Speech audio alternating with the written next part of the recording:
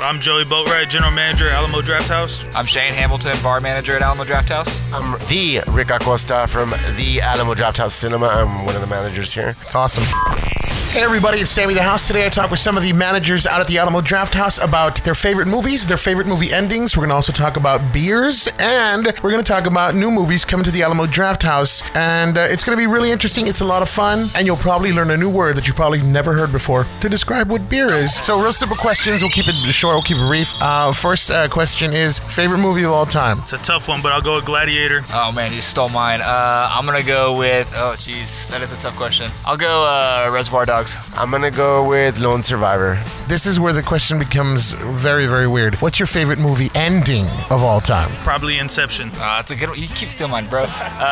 7. What's in the box? I can't really choose one, man. I'm sorry. Okay, my favorite movie ending of all time, Ransom, Mel Gibson. Man, I've seen that, but it's been so long, I have no idea what. Do you know why, Shane? No, I have no clue. That's... the look on the guy's face at the end. All right. I'm going to ruin it. Spoiler alert. You turn off the podcast right now. I'm going to ruin Ransom if you've never seen it. At the end, Mel Gibson figures out that the dirty cop actually kidnapped his son. Right? The rest of the cops are outside, and he's outside, and he goes and he starts beating the crap out of the dirty cop, and the other cops let it happen. It was the best movie ending ever. He got what he deserved. Everyone, at the end of a movie, you're like, that guy, he deserved to get worse. He got worse. Gary Sinise was the dirty cop, and Mel Gibson kicked his ass. It was great. All right, so favorite... Watch Ransom tonight. You have to go watch Ransom. It's just great. I mean, just for the ending alone. When you're a secretary in a brewery, it's pretty hard to make believe you're anything else. Everything is beer. Favorite beer to drink? A beat up Purple Haze. Oh, you're asking the wrong guy right now. My favorite right now is Avery Brothers. They're Avery Brewing. They're Maharaja India Pale Ale. So you're like in charge of all the beers here, am I right, Shane? Yeah. And so you've tasted a lot of them. All the beers we've had, I've tasted all of them. So yeah, probably untapped, certified, over 500 beers tried. So.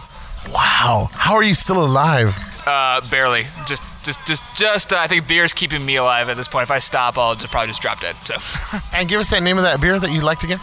The Maharaja, and you can get it here at Specs. It's delicious. It's pretty just like the most well-rounded IPA you can get out on the market right now. It's seasonal, so it comes out every fall. Perfect amount of sweet, perfect amount of bitter, perfect amount of just good dryness to keep you sipping. Always comes in a bomber, and it's a higher ABV, so you feel pretty good after one. All right, so yeah, we're going to talk about IPAs coming up in a bit. We need to get Rick's favorite beer. Well, right now I can sip on some Donut Dunker. That's about it. I'm starting to like porters now, so that's where I'm going to. Black Butte Porter or Donut Dunker. So I've seen that Donut Dunker. What I've been wanting to try it. Maybe I'll try it today. Why that Donut Dunker? It's just got this like hint of like coffee notes mixed with a little bit of chocolate. It's good to drink if you're drinking only one, to be honest with you. I'm not a big drinker anymore. I used to be, but that changes. So if you're gonna have one, have the Donut Dunker. I recommend that or 90 shilling. It's a little lighter. Either one of those, you can't go wrong.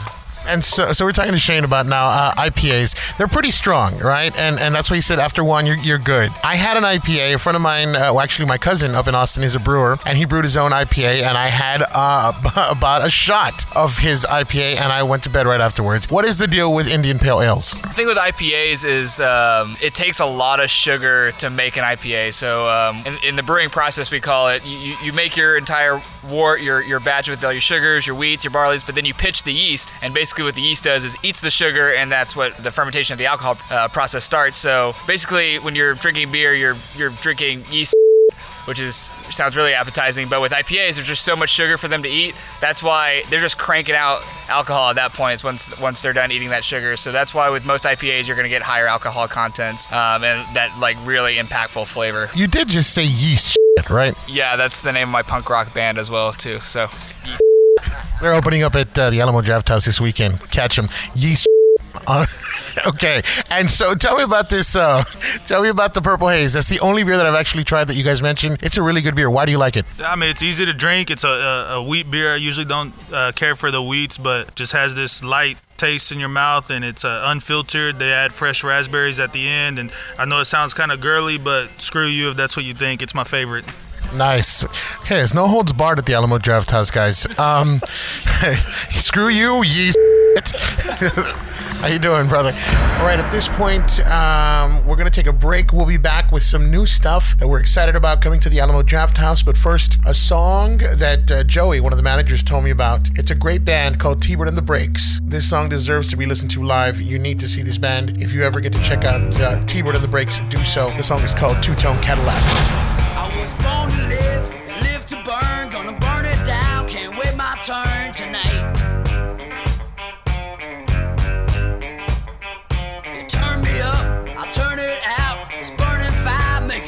Shout, alright. I got lightning in my fingers, I got thunder in my toes, I got a hurricane in my pocket, I'm gonna put it where it goes. I clap my hands, I stomp my feet, gonna shake my stick, it's something sweet tonight. Yeah.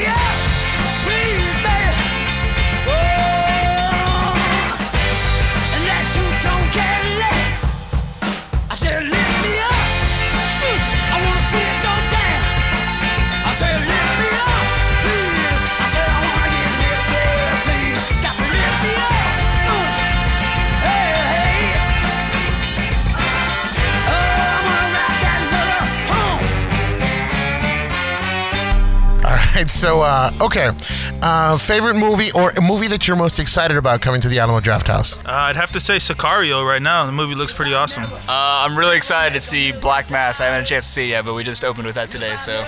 Rick always gets pissed off. He was like, I was going to see Black Mass. Well, I'm waiting for Black Mass and Sicario. Man, I cannot wait to see what we do this weekend with Black Mass and Scorch Trials too. It's going to be our first real good test as far as what the Alamo is all about. So Scorch Trials has got a lot of kids coming to see it, so it's gonna be crazy here. It's gonna be very crazy. It's gonna be fun. It's gonna be, it's just an experience that Laredo's been wanting and waiting to happen. We look forward for everybody to come out. Plug. All right.